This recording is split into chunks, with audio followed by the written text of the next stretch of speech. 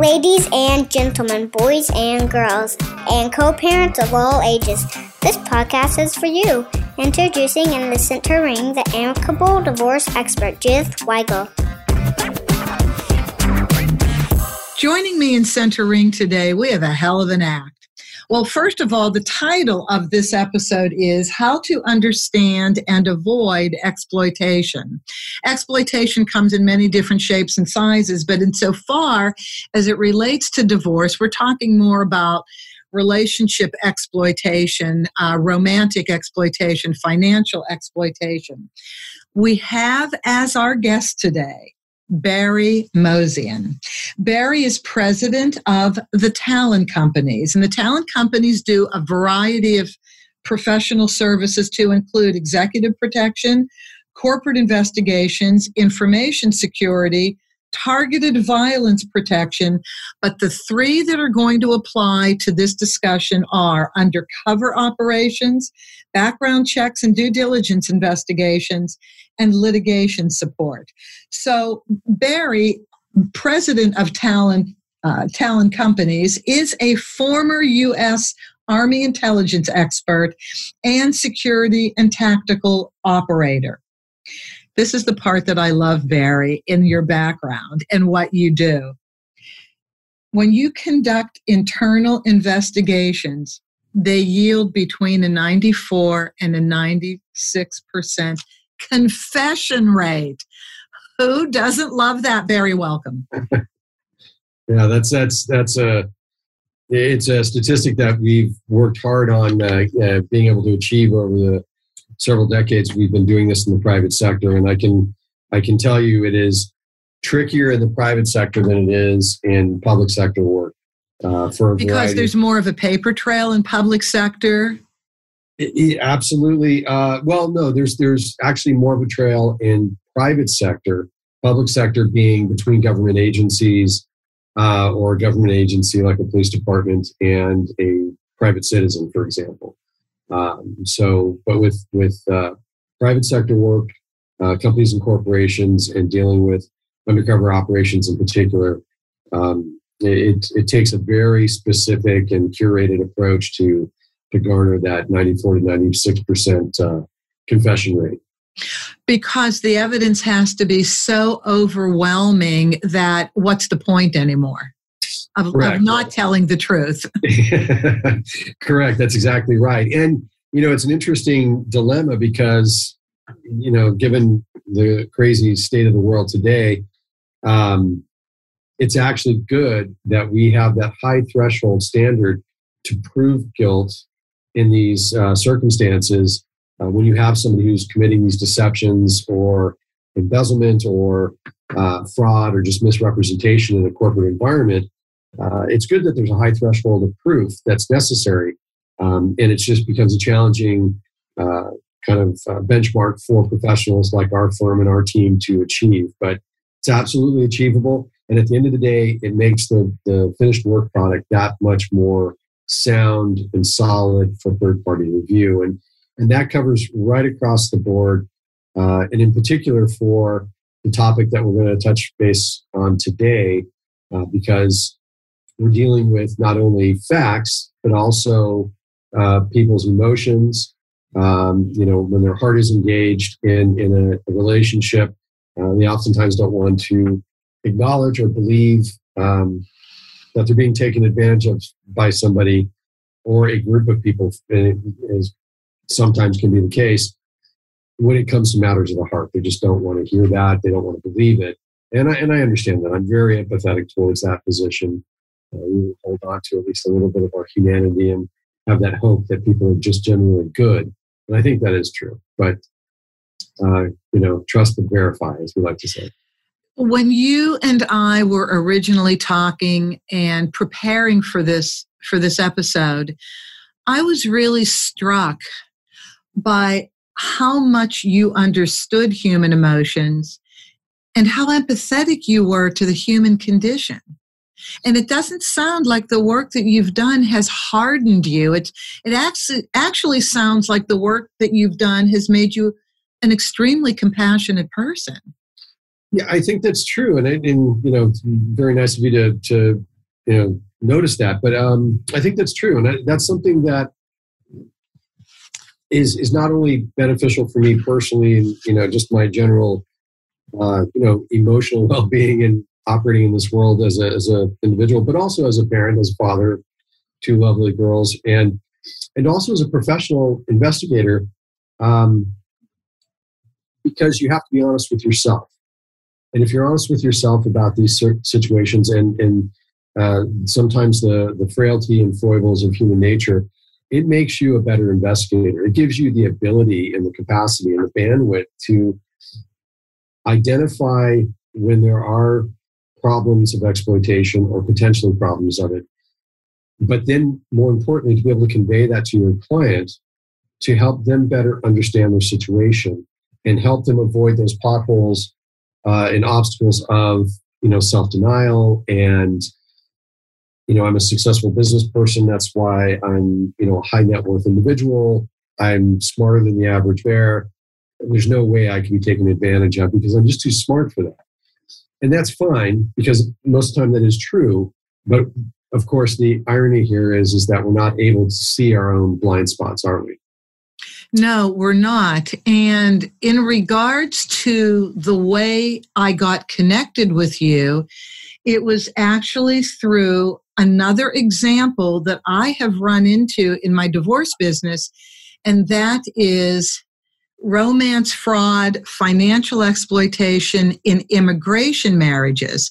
Mm-hmm. Now, not all immigration marriages are that, and I certainly don't mean to say that they are, but over the 10 years that I've been doing what I do for a living, which is mediate and file for divorce, I have seen one type of situation happen, and that is older men who were married for 40 and 50 years and became widowers, were so used to being in a relationship and loved being in a relationship, but didn't know how to date after so many years married. Yeah. Went on dating sites, which is just a landmine of opportunity to fail and sometimes to succeed. Went on websites, typically that had non-Americans on because they just were fascinated with different cultures, mm-hmm. innocently, and then married much younger women who needed financial support for themselves and their families. Mm-hmm. And within a couple of years, they're in my office, they're getting divorced. Most recently, it happened with somebody that found you. And then I said, well, who did you talk to? I want to talk to this man since he told you the same thing that I thought was happening. And you got upset when I said it. And the issue was immigration marriage, older man, very successful, smarter than the average bear, mm-hmm. lots of money, went on a dating site, international, much younger man. Mm-hmm. So we have a gay marriage. It doesn't mm-hmm. matter. Heterosexual, gay, who cares? Yep. The same things happen. They met 1 month. They met online 1 month. The very next month, they met in person and got married. Mm-hmm. And then moved to wherever they moved. And all of a sudden, it didn't feel like a normal relationship. Yep. There was money being asked for. Can you provide for my family? Just so many different requests that were not normal in a healthy relationship. Right. And he said, so I need to get divorced right now. And I said, no, you need to find a private investigator right now. You need to know what you're dealing with because this was bigger than anything I had experienced before. Mm-hmm. I thought it was on a different scale. And he found you. Mm-hmm. And then he called me and he said, I was mad at you for telling me that there was a problem, but I'm so happy that you had me do this. Now, Barry, at the end of the day, they're still together because of what you just said, and I want you to comment on this. He just isn't accepting, like so many people, it takes a while, wasn't accepting that he could make a mistake. But here's the other thing. We develop our ability to have relationships from when we are younger. Whatever was not satisfied in our parental relationships acts itself out when we go to get married, we want our mother's love. We want our father's respect. Mm-hmm. So, the case I'm referring to. Yeah.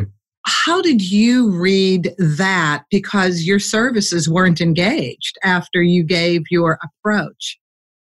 Yeah, no, well, we actually were engaged, but more for background, for due diligence. And so we had other options and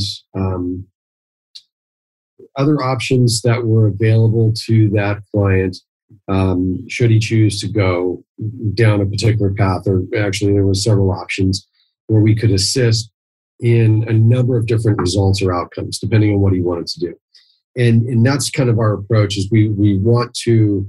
It's not a binary approach. It's not up or down or left or right. We curate solutions as best we can within the confines of, obviously, the law that work best for the client. And we find that giving them options is what helps. In that particular instance, it was a very interesting but not unique circumstance in that the background and profile of the client was exactly as you said, successful, very self-aware, intelligent, both emotionally and intellectually individual. I would say well-traveled, worldly, experienced, sophisticated, absolutely, well-read, just really, a heck of a catch, quite frankly.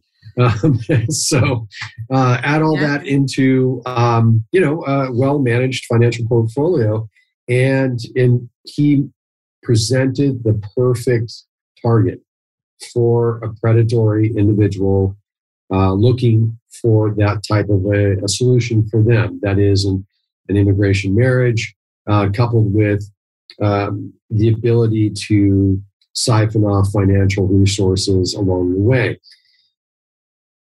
I think the thing in that particular instance that was unexpected for the client was, and I don't want to get too armchair psychologist in here, but obviously in our profession, in my profession, in threat assessment, we do a fair amount of human behavioral responses for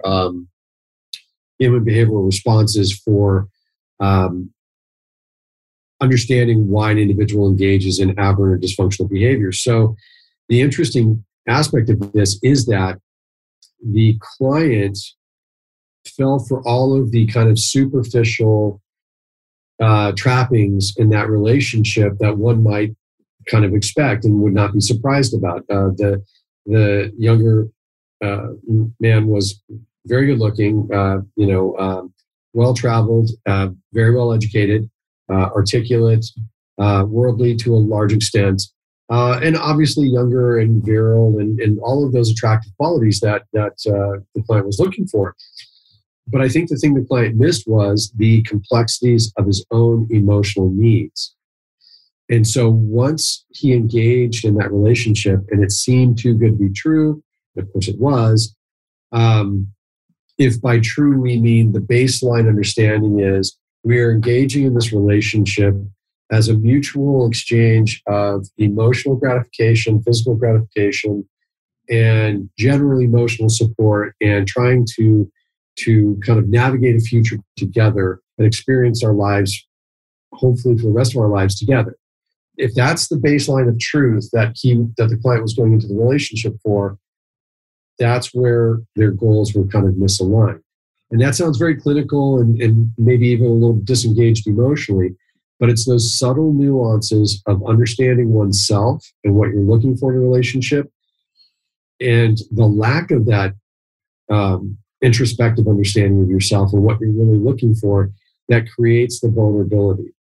And with this client, it played out really by the numbers. Once he reluctantly looked at the background we had pulled together through, and again, this was an international case. We reached out to our contacts in a number of different areas around the world to be able to get access to information. And the background that we produced for him was not anything anything overly disconcerting. Really what it reinforced was, in other words, this individual did not have a criminal record. They were not a serial killer. They were not suspected of physical violence with anybody, which is good. However, again, very well educated. And the individual was in a profession, a licensed professional that indicated that he was able to read personalities, able to read the room, able to understand human nature, and certainly the emotional component to some extent, to a large extent, frankly. And so almost a worse scenario when you're looking at exploitation and manipulation, because the younger man was eminently capable and qualified to emotionally manipulate my client. And I think did a very thorough job of it. And so even faced with the facts, my client, who again, very intelligent, very good businessman, good instincts, just clearly made the choice that the exchange that was occurring, even though it was exploitive, was okay with him for now. And was willing to carry on with that relationship even after understanding the full scope of what was likely happening. So, and of course, from my perspective, there are all manner of in-person exchanges, face-to-face discussions that happen that I don't have privilege of knowing what was occurring. And I'm confident that what happened was my client was reassured in a very kind of smooth and sophisticated way, in a very reassuring way emotionally, that this was a forever thing and this was a good thing. And look how much fun we have together. And not only how much fun we have together, but I really care for you. You're different, you're unique, and is it genuine? I couldn't tell you. I would be cautious of it, but therein lies the conundrum. When you're face to face in it, you are in a bubble and you don't have the ability to look at those situations objectively because your emotions are engaged. And then, hold on for the ride. You've got the endorphins, the serotonin, all of the fun stuff the brain releases once those emotional buttons start getting hit. That really clouds your judgment. So I would say the lesson there is the biggest thing that you can do, the best thing you can do to help yourself in that circumstance is to reach out to trusted personal advisors and trusted professional advisors to give you a gut check, to give you a perspective of the situation, laying out the facts, and acknowledge and accept that you may have some blind spots in that situation. That initial kind of gut check will help you navigate very tricky waters. It would be tricky for anybody because the heart wants what the heart wants. So if we all remember I think it started as a Netflix special and then went on to major television, Johnny Versace and Andrew Cunanan. Right. I mean, that to me is such a perfect example of romance, fraud, and financial exploitation. Excellent. With what you just said. I mean, his sister, everybody in his inner circle that knew him and wanted to protect him were all on the same page. Johnny, you need to pay attention. You're getting all the right signals to have a wrong relationship. And Johnny really, it was hard. And then, unfortunately, he ended up dead, which is the worst thing that can happen. Absolutely. And a friend of mine who's on his way to being a licensed therapist and social worker was saying that he had a friend who American, wasn't an immigration marriage. So again, it happens everywhere. I just happen to experience it in immigration marriages, but within our own culture, it happens that a friend of his, a female friend of his, engaged in a relationship that was unhealthy. She was very successful. She made great money, had quite a good name in not only her industry, but her community. And she was somehow blinded to perform acts, and this would go into your corporate espionage stuff, to perform acts that would have gotten her arrested and potentially put in jail if she was found out and she committed suicide to avoid it. Yeah. Yeah, I remember you telling me about that story when we were first discussing this episode, and the outline of it, and it's tragic. And that is a excellent example, though very, very tragic example of the real collateral damage that occurs with these relationships. I mean, you can only imagine spending, perhaps decades building a fortune, building a reputation, and not only that, but your personal sense of self-worth and self-esteem that then is dismantled piece by piece by piece, and you are an unwitting collaborator in that because you don't understand or are unwilling to see that you have these blind spots and these emotional gaps that you are willing to take chances over. And there's also that kind of classic dilemma of an individual who does achieve a certain amount of commercial success, financial success, and they make those assumptive leaps that does mean I'm the smartest person in the room, and I have the ability to see things that other people don't see. And of course, hubris can undo us all, right? Hubris is the thing that will guaranteed steer you right towards the rocks when you think you're heading out to open oceans and open seas.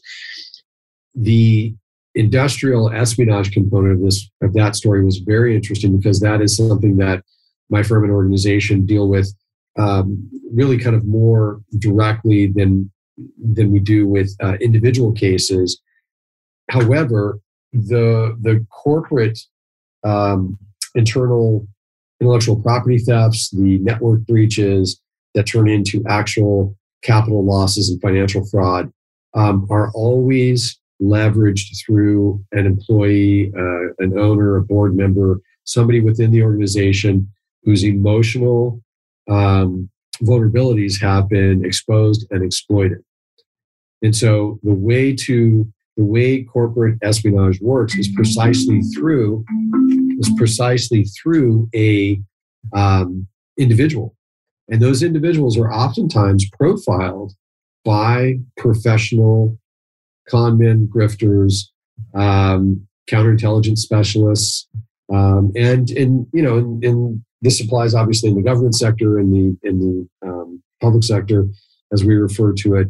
And that's precisely what counterintelligence and espionage in the spy world is about. You find individuals, you use human intelligence to find their vulnerabilities, and you exploit them. And that doesn't typically happen. That happens in social settings.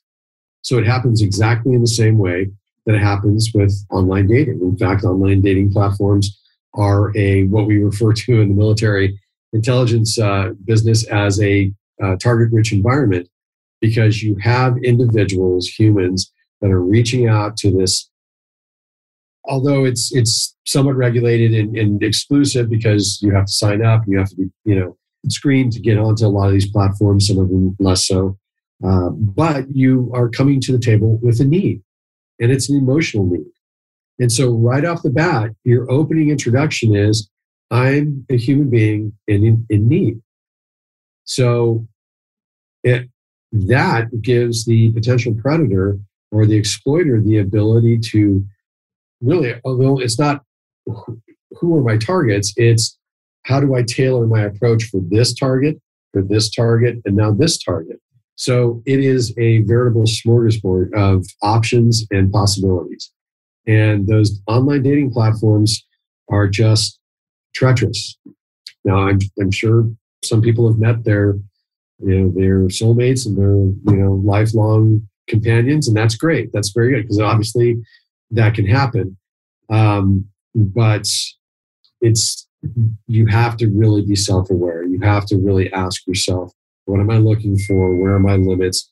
And you have to walk yourself through that self-realization process before you engage in that type of exchange. So this is a good jumping off point for a very basic question, and that is, what is exploitation? What does it look like? What are the signs of it when it comes to relationships? What are the red flags? Well, so these are all going to seem self-evident and obvious, but when that is the case, we always ask our clients to really stop and digest what they're seeing and what we're saying to them and what they're experiencing. So the first red flag, of course, is everything is moving faster than you would normally expect it to move. If it's moving too fast, the questions you want to ask yourself is, why is that? Is it being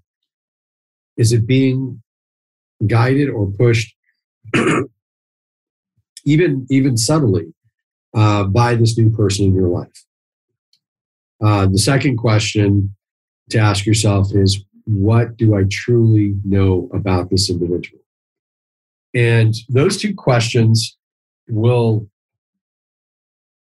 if asked and answered honestly and given really serious consideration, will act as a speed brake to a relationship that's possibly going down a path of exploitation, because it'll give that individual a moment to maybe have an epiphany that, oh my gosh, this is moving very fast. I've never been in a relationship that moved this quickly.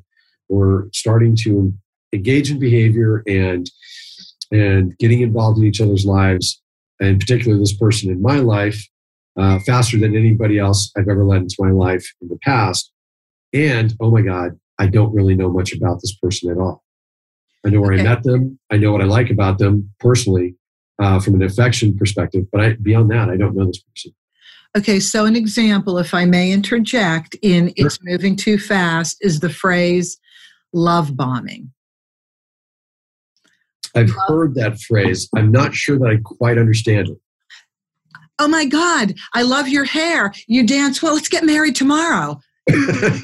I was love bombed a couple of years ago by somebody I met at a sports bar. Well, of course, because you have great hair. Thank you, Barry. And I am having a very good hair week. Even though this is audio, I'm telling all of you, I am actually experiencing excellent hair this week. She tells the truth. But here's what love bombing looked like. We hit it off, and it was at a sports bar with a team that we both supported. So those sports teams do tend to connect people. Oh, yeah. And because he had my email address, the next day I got, this is fabulous. So happy that we met. Tons of rows of hearts and then little rows of roses and emojis. And then it was maybe 4 or 5 emails that day. We're talking about the next day. Yeah.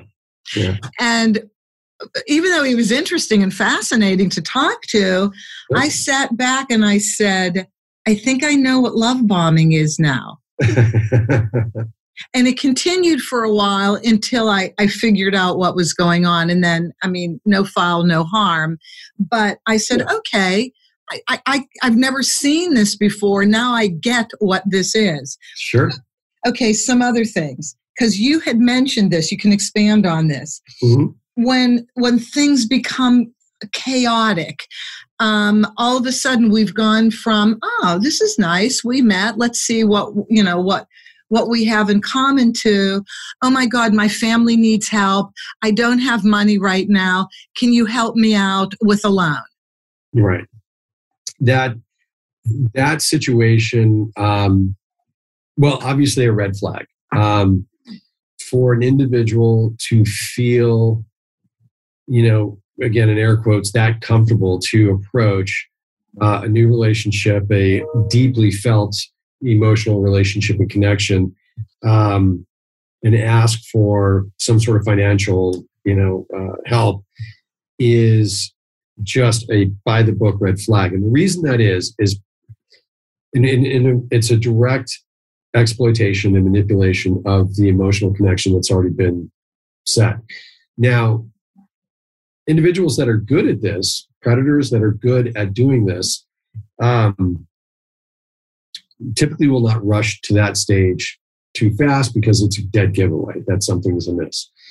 But depending on how good they are at emotional entanglements and really becoming an integral part of that person's emotional landscape, will usually gauge or determine when the predator approaches the intended victim, and pops that question.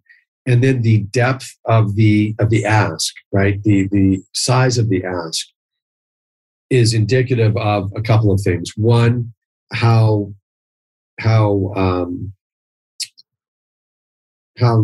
not trained, but rather how experienced that exploitive individual is at this, what their ultimate goal is, if it's part of a larger scheme or picture, because again, it could be personal finances that they're going after, it could be corporate information, intellectual property, in order to get closer to another better placed target.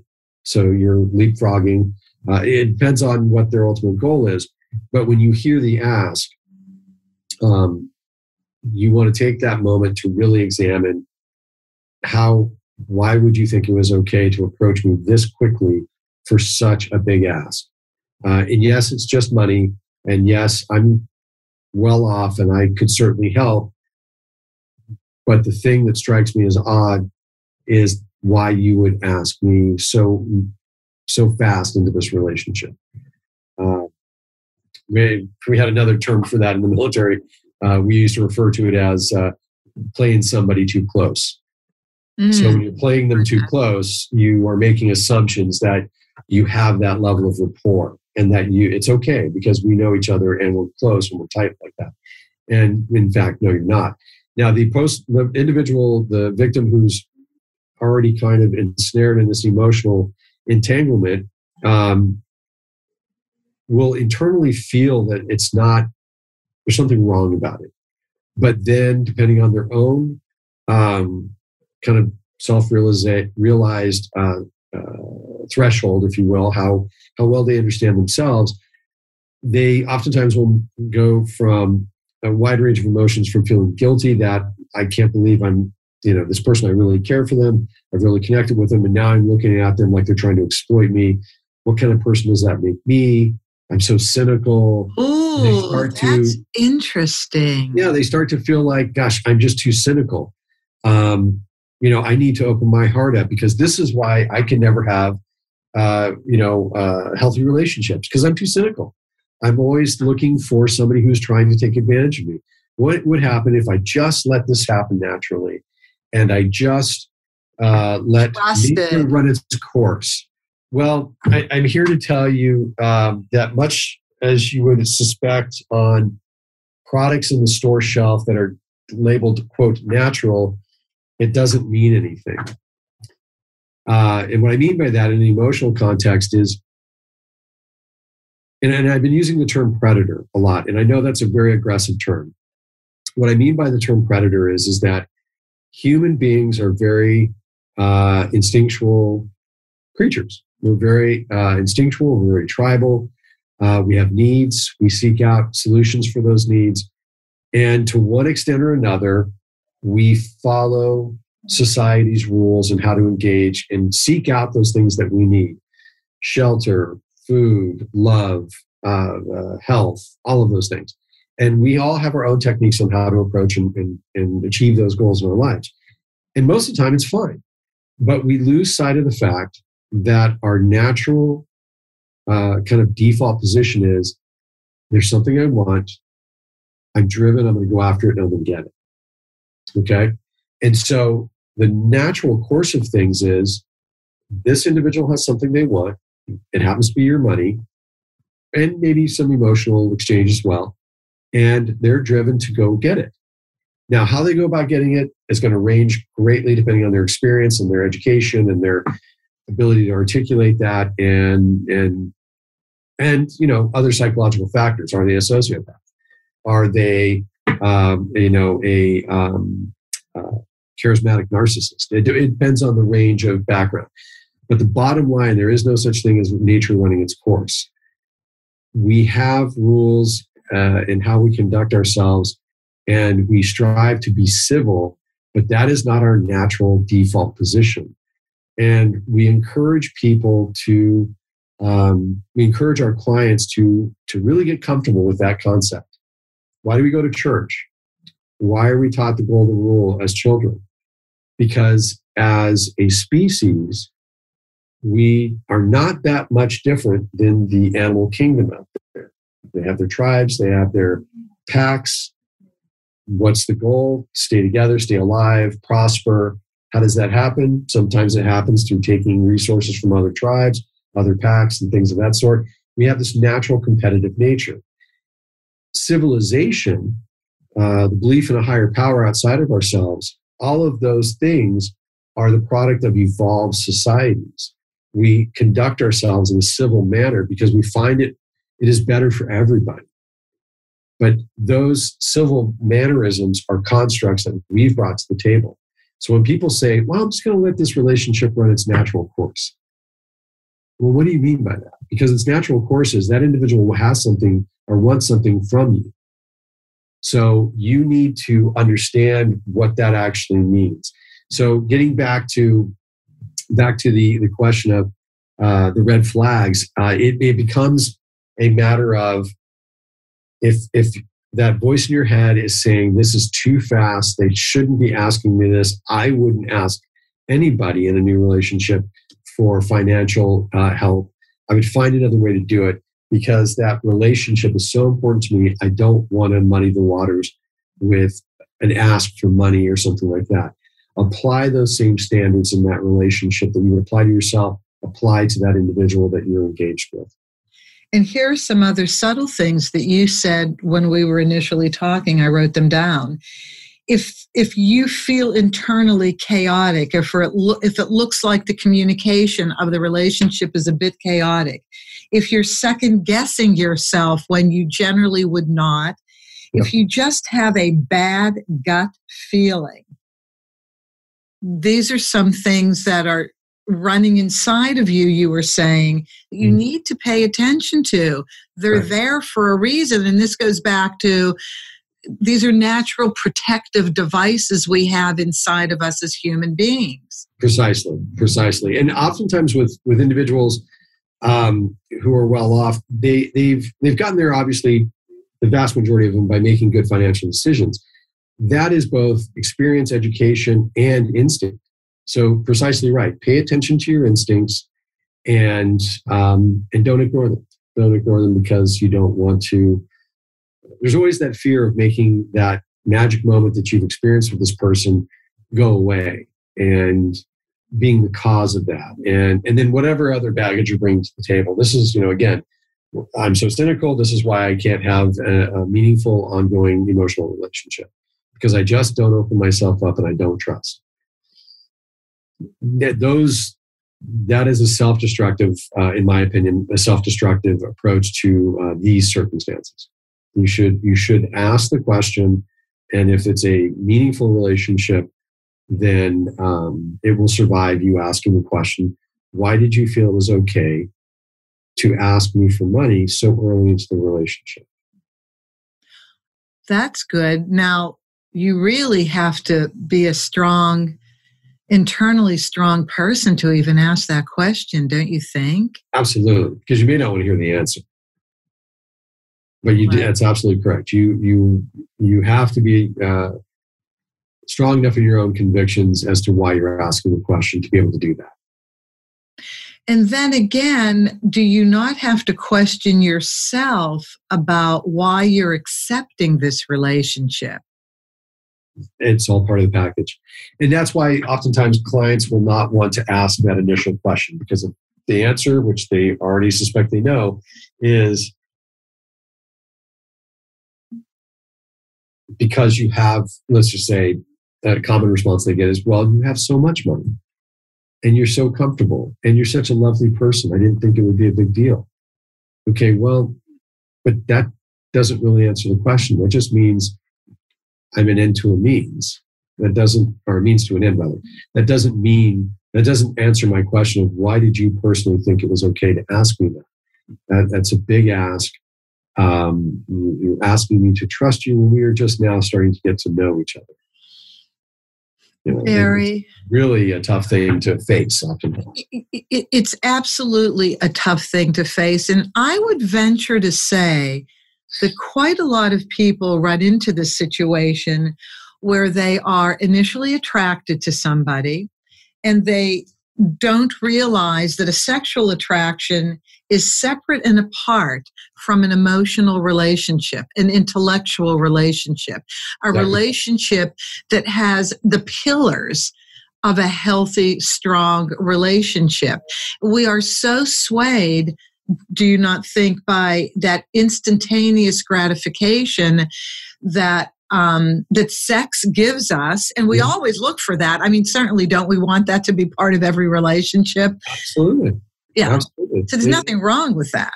No. And therein lies the kind of the fundamental physiological dilemma that humans are faced with, because obviously, if the sexual connection is good, then you're getting a lot of serotonin and dopamine response happening in your brain, and that's the thing that drives humans in a lot of ways, and that's not a bad thing necessarily. But being able to get your intellect engaged in there and say, okay, I understand that aspect of the relationship is great, probably maybe even the best you've ever had. However, don't let that be the leverage point that all the rest of it gets dismantled, by giving that kind of access. So it's that odd kind of, it's almost that very odd Victorian approach to, be cautious of who you let into that inner circle, right? If we look from a societal standpoint at the Victorians, they were these very kind of staid and, pent up individuals, or at least that's how they're portrayed in history. But when you think about it, they were kind of the epitome of the highest form of civilized interaction. A lot of rules. There were specific ways to approach relationships, and obviously pedigree and family name and all of that was a big part of it, which of course at the end of the day is ridiculous. But you can also take away from that they were cautious because they understood human nature to the extent that they wanted to facilitate this other construct. Rules, follow these steps. If you pass each of these tests, then yes, you can come into the inner circle. If you don't, then why would I risk everything over this? And again, that's a far too logical approach to most emotional relationships. But it's a cautionary tale. It's perfect, because as you were talking, I'm thinking, okay, when you're out looking for a relationship, try not to be too needy. It would be better if you had self-confidence in yourself when you go on these dating sites, if that's where you're going to do it, or out. Well, we're now getting back to going out to nightclubs and things. So sure. There will be, more personal interaction is taking place, but you almost have to think highly enough of yourself to engage intimately with somebody, but don't open your bank account to them. Don't show them your 401k. Don't use that to build your own persona. Right. Precisely right. Yeah. And people do that, don't they? They look at what they've achieved. They're proud. And show off a little bit because, hey, look, I've worked hard for this. Look what I've earned. And yeah, hey, this is me now. And it's interesting too, because ironically, one of the things that these dating sites gives you the ability to do is do a lot of pre-screening if you're willing to do the work, right? Going out to a club, you're dressed to impress. You show up in the Porsche as opposed to the, Toyota, right? You want to impress people. Even if you're not necessarily looking for a long-term relationship or even something more than just at that moment.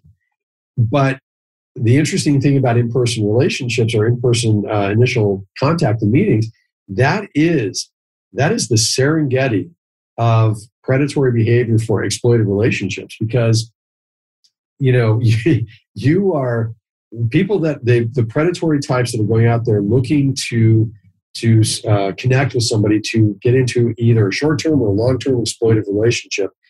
They're dressed to impress. They're out there and they're going to be presenting at the highest level, just like the cheetah out on the Serengeti looking for that antelope, they're not, the cheetah's not showing up, 50 pounds overweight and getting winded after 20 yards of sprinting. That cheetah is built for speed, and they are getting out there. They're going to run down that antelope. They just got to find which one, right? And once they find, and what are they going to look for? They're not going to look for the weak. Well, they do look for the weak ones, but to kind of modify the metaphor a little bit, they're looking for one that looks like it's going to be a good meal, right? And that is precisely what's happening in the dating world. Now, again, I don't want to overstate it, but that doesn't mean everybody you run into is a predator, of course. But there are different levels of need and what people are there to do. And people don't tend to just wander into nightclubs. They don't just tend to wander. Well, I was down at the synagogue or at the church, and I was walking home, and gosh, I just found myself suddenly in this club, and I met you. God, what are the odds? What are the odds? We should really let nature take its course and see where this goes. And by the way, would you hold my checkbook for me for a while? That would be really great. Right. Oh my God, I love that. We could be a good meal. I absolutely, any food metaphor is good for me. Right, and we can relate to it. Okay, so please don't, I want to leave this point before I go on with, please don't be embarrassed. Mm-hmm. If your signals are up and you think something is going on, you are attractive, or this person wouldn't have approached you, so feel good about that. Absolutely. But be protective of yourself. Right, be mindful. Be mindful. Yes. Okay. Now, after listening to this, people say, oh my gosh, Barry just defined the relationship I'm in. Yes. So now what to do? How do you approach the unraveling of a relationship that now money has exchanged hands, maybe a couple passwords have exchanged hands to things, and now you're, oh my gosh, this is me. What should people do? The first thing we recommend is sitting down by yourself in a quiet space, literally doing this, not just figuratively, but literally, and putting pen to paper. If you want to do it on a computer or a tablet, whatever, that's fine. But go through the actual motions of mechanically writing down a timeline of how you met the individual, time and date as best you can recall, kind of narratively just, free associate, describe, remember what that was about, what happened, what are the things you recall, and then just continue on that timeline, hitting all the significant benchmarks in that relationship up to the current time. And that exercise will help that individual shake loose significant moments that if they're focused on recalling that timeline in that fashion, in that chronological order, it helps shake loose that information that is kind of tucked away in there that you don't draw on every day, and slowly but surely will start to go away, or you will start to overwrite that memory and kind of, it'll become something else over time. So when you jot down that timeline and you're writing down those significant benchmarks in those relationships up to that current moment, the final moment that you come up to should be the thing that caused you to have to start this exercise of, okay, so how did we end up here? They just approached and asked me for money or to help out their siblings or their mom or whatever the ask was. The thing that made you go, gosh, that's odd. Why did they do that? That doesn't make sense. It doesn't feel right. Something inside me saying, this is a red flag.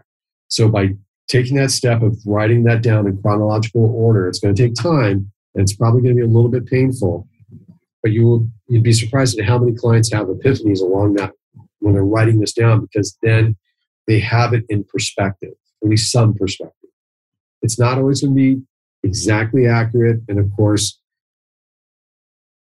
to some extent, it's one side of the coin.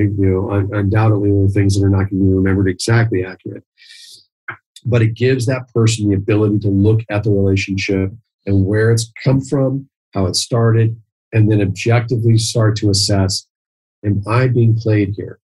Am I a target for exploitation? And if they can't figure it out, that's fine, because then they can go to their trusted advisor, their trusted personal, advisor or professional advisor, and say, I may be just making this up in my head or conflating things, or I'm not sure. Can you take a look at this timeline for me and just let me know what you think? And that way, it's the act of physically writing it down, or again entering it into a Word document or whatever, a checklist, if you will, is fundamental in really getting your head around what's happened. Because when you get to that moment, it's very disorienting. You start to doubt yourself. You start to doubt your own ability to. Am I remembering that correctly? Or is this triggering some sort of old baggage that I've got that's relationship related or oriented? And if so, am I being objective about it, or am I starting to kind of withdraw again? And our natural instinct is to follow our old patterns. And so if this has been kind of the undoing of relationships in the past, it's easy to go, I'm doing it again. I should stop doing this. I'm just going to let this run its natural course. Stop. Don't do that. Write it down, put it in chronological order, and get it in front of somebody you trust, who is at least emotionally mature as you are, and you trust their advice, and they have your best interest at heart because it's a long-term relationship and you've been through things in the past, and all of the hallmarks of a trusted personal advisor. Get it in front of them. The second thing to do is, depending on the results of that physical exercise of writing down a timeline of the events, is to be prepared to start to close off avenues of approach to your financial wealth. Bank accounts, shared credit lines, passwords, those types of things. And there are some specific kind of somewhat mundane mechanical steps that we can talk about if you'd like to that are involved in that. But that's kind of the follow-up piece where you are just taking precautionary steps to make sure that you're not, again, not to overuse the metaphors here, you're locking the back door to make sure stuff just doesn't suddenly start to flow out of your bank accounts or your money market account or whatever the case is. Another couple things I thought about that I used to see when people went out to nightclubs and public places simply to meet people. And two of those things were, oh, here, you can have my credit card. You don't have your credit card? You left your wallet at home? Here, take my credit card. That used to happen all the time. Or, oh, shoot, you just need to run an errand. Here's the keys to my car. I'm going to be here another hour or two dancing. I was blown away when I would hear these two things. Like, if you had a friend, so as you're talking, I'm thinking, okay, so what's a really easy way to figure this out?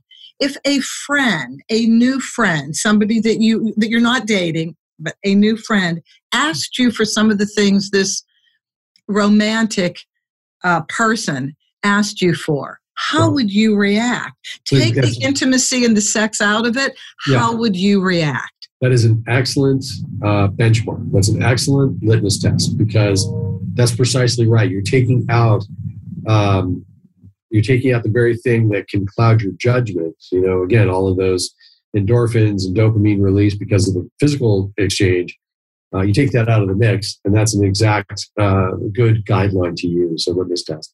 Would I let a new friend do this? Probably not. It just doesn't, on its face, doesn't seem like a smart thing to do. So why was I so quick to say to the gentleman who called me, that's literally led me to you, oh no, you don't need a divorce lawyer. You need a private detective. You need to know who you just led into your life. Now, this was because they were married. So we have a couple different approaches, I would say, to an unmarried situation versus a married situation. Yeah, that's true. So what are those? Well, I would say, to answer your first question as to why that was your kind of your first inclination to recommend that, I would say that just off the bat, it's probably due in large part to your profession and what you do. So, which much of it is, research and understanding, okay, what are the facts? Because once we establish the facts, then I'll better know how to navigate forward, how to, recommend what you should do legally, what filings you should start to look at, what motions you want to, provide to the courts or to your attorney and that type of thing. And that's absolutely the appropriate thing to look at. But again, most people, unless they come from that type of professional background and have that training, they're just not going to know to look at that. And then you mix into that their own sense of self-realization. How self-realized are they? And then if they're not really terribly self-aware, then they're not going to know to even think of those things. They're going to start to go down that line of hubris and smartest person in the room, so on and so forth. So the girl that committed suicide because she had engaged in corporate espionage, I guess that's the term, yes. or intellectual property theft, because she Yes. was putting the sticks into the computer and taking information off of her clients' computers. Right. I mean, this was heavy-duty stuff. Yes. And this is how she chose to end her relationship, because I guess she figured it was curtains if these corporations had found out. Right. But now you're dealing with just more of an intimate relationship. Sure. Not that. So and more on my level. Right. So you're either, generally for me, you're already married. Now, what do you do? So there are laws to every state, marriage laws, and you either are in a community property state like California and many other states, or you're in an equitable division of assets state. Regardless, you've just created community property. Right. Right. I want to hash this out. So you can either say, I'll take my lumps, I'll divide what I have to divide, I got to get out of this. Right. So I'm not going to even fight for an annulment. Let me just get out, because you don't know how dangerous the person might be. What if this person has a track record? Exactly. And if it's a foreign national that's been brought to the States, what are their connections overseas? What are your connections overseas? Do you have property, businesses, things of that sort? Are you going to be in that part of the world again? There's a lot of factors to assess, but it's again, this is where the kind of successful business person, high net worth individual, they can apply their business acumen to this problem. So if they've got to the threshold where they realize, I've got to get out of this, this is obviously not working. I don't understand the mechanics of why it's not emotionally, but I know I've got to get out. It's not good for me. That's really, from there, everything is up. You've got to lay out a game plan, understand what the variables are that are involved in it, and then with trusted professional advisors, attorneys, paralegals, therapists, whatever the case is, plan a course of action with some contingency plans if you start to run into resistance or threats. And some of those things that you want to ask yourself is this person physically threatening? Is that part of their bag of tricks that they've used to exploit me emotionally, that there's some physical intimidation? And this isn't just, male-female relationships. This is going to be same-sex relationships. There's all kinds of dynamics and range of dynamics in there. The threatening or menacing nature can be emotional, not just physical. And your living situation, the current living situation, if they're living in your house, but you can't have them leave because of... You can't, because you just can't. Yeah, exactly. You can't emotionally bring yourself to do that or put them out. Then avail yourself of that vacation home or, rent a, long-term or short-term rental for a house or whatever the case is. Spend the money necessary to remove yourself from that, because the more distance you get physically from that individual, the clearer your thoughts will be, the clearer your head will be. The more you physically disengage, break contact from that person, physiological, the more breathing space you will have and not be drawn back in by whatever those emotional lures are that are being used by that person who's exploiting you. So that's another critical piece. It's not always just imminent physical danger. It's the danger of being drawn back in by the very thing that got this whole process started. You may not be able to make rational decisions when you are in the presence of this person. And it doesn't mean you're weak. It doesn't mean you're incapable. It just means in that moment, right now, you're not going to be able to make rational decisions. Get some distance, get some breathing room, surround yourself by trusted friends, advisors who have your best interest in heart, not because you just think so, but because they have a track record of having your best interest at heart. And I'm going to conclude with my old stock saying, divorce is an issue of compromise. So if you find that you have married too quickly, yes, and now you've really had time to think because the hunt is over, you know what we're like, we are different pre-marriage than right after marriage. We kind of settle down and relax. And maybe this is the only time you can gain perspective. Right. Don't beat yourself up. No, it happens. Stuff happens. This is life. Life is a journey. Everything's a learning lesson. I mean, these cliches really do come in. They're very important and they have meaning. They wouldn't have lasted as cliches all these years. Precisely. They're true. So just take a breath. Yeah. Get the legal support that you need. If you feel that you need to do a little background information, we have you, Barry. Sure. You're there to help so that we can position ourselves correctly to compromise, to do what we have to do to, as gently as possible, dissolve the relationship and not have it start again, not put yourself in jeopardy, because the person is going to go after somebody else. You know, in fact, use that as a comfort. Mm-hmm. That you're not ruining this person's life. Where are they going to go now? It was so tough for them until they met me. I provided a safe environment. How can I do this to them? That is the dialogue, right? Oh, yeah. That is absolutely the dialogue going on in their head, the monologue going on in their head. Absolutely. They're going to find somebody else. They're going to be fine. They'll be fine. That cheetah's going to find another antelope on the Serengeti to start to track. And more than likely, you weren't the first person. Yeah, you may have been the second or third. More than likely, you weren't. And if you were the first, great. Yeah. That's fine.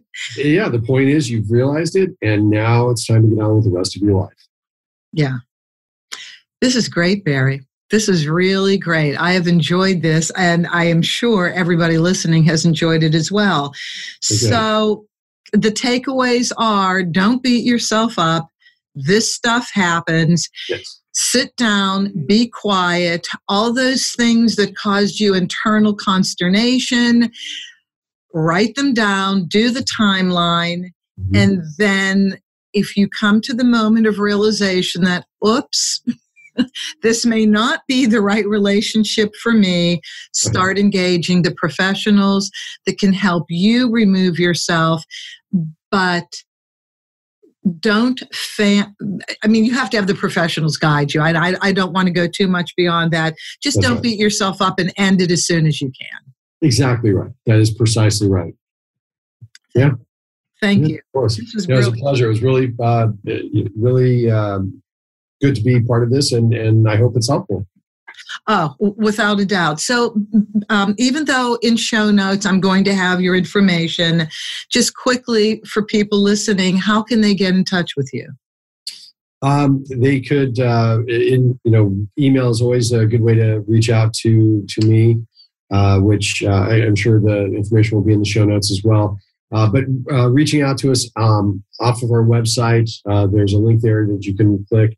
And we're a brick and mortar shop, so you can call.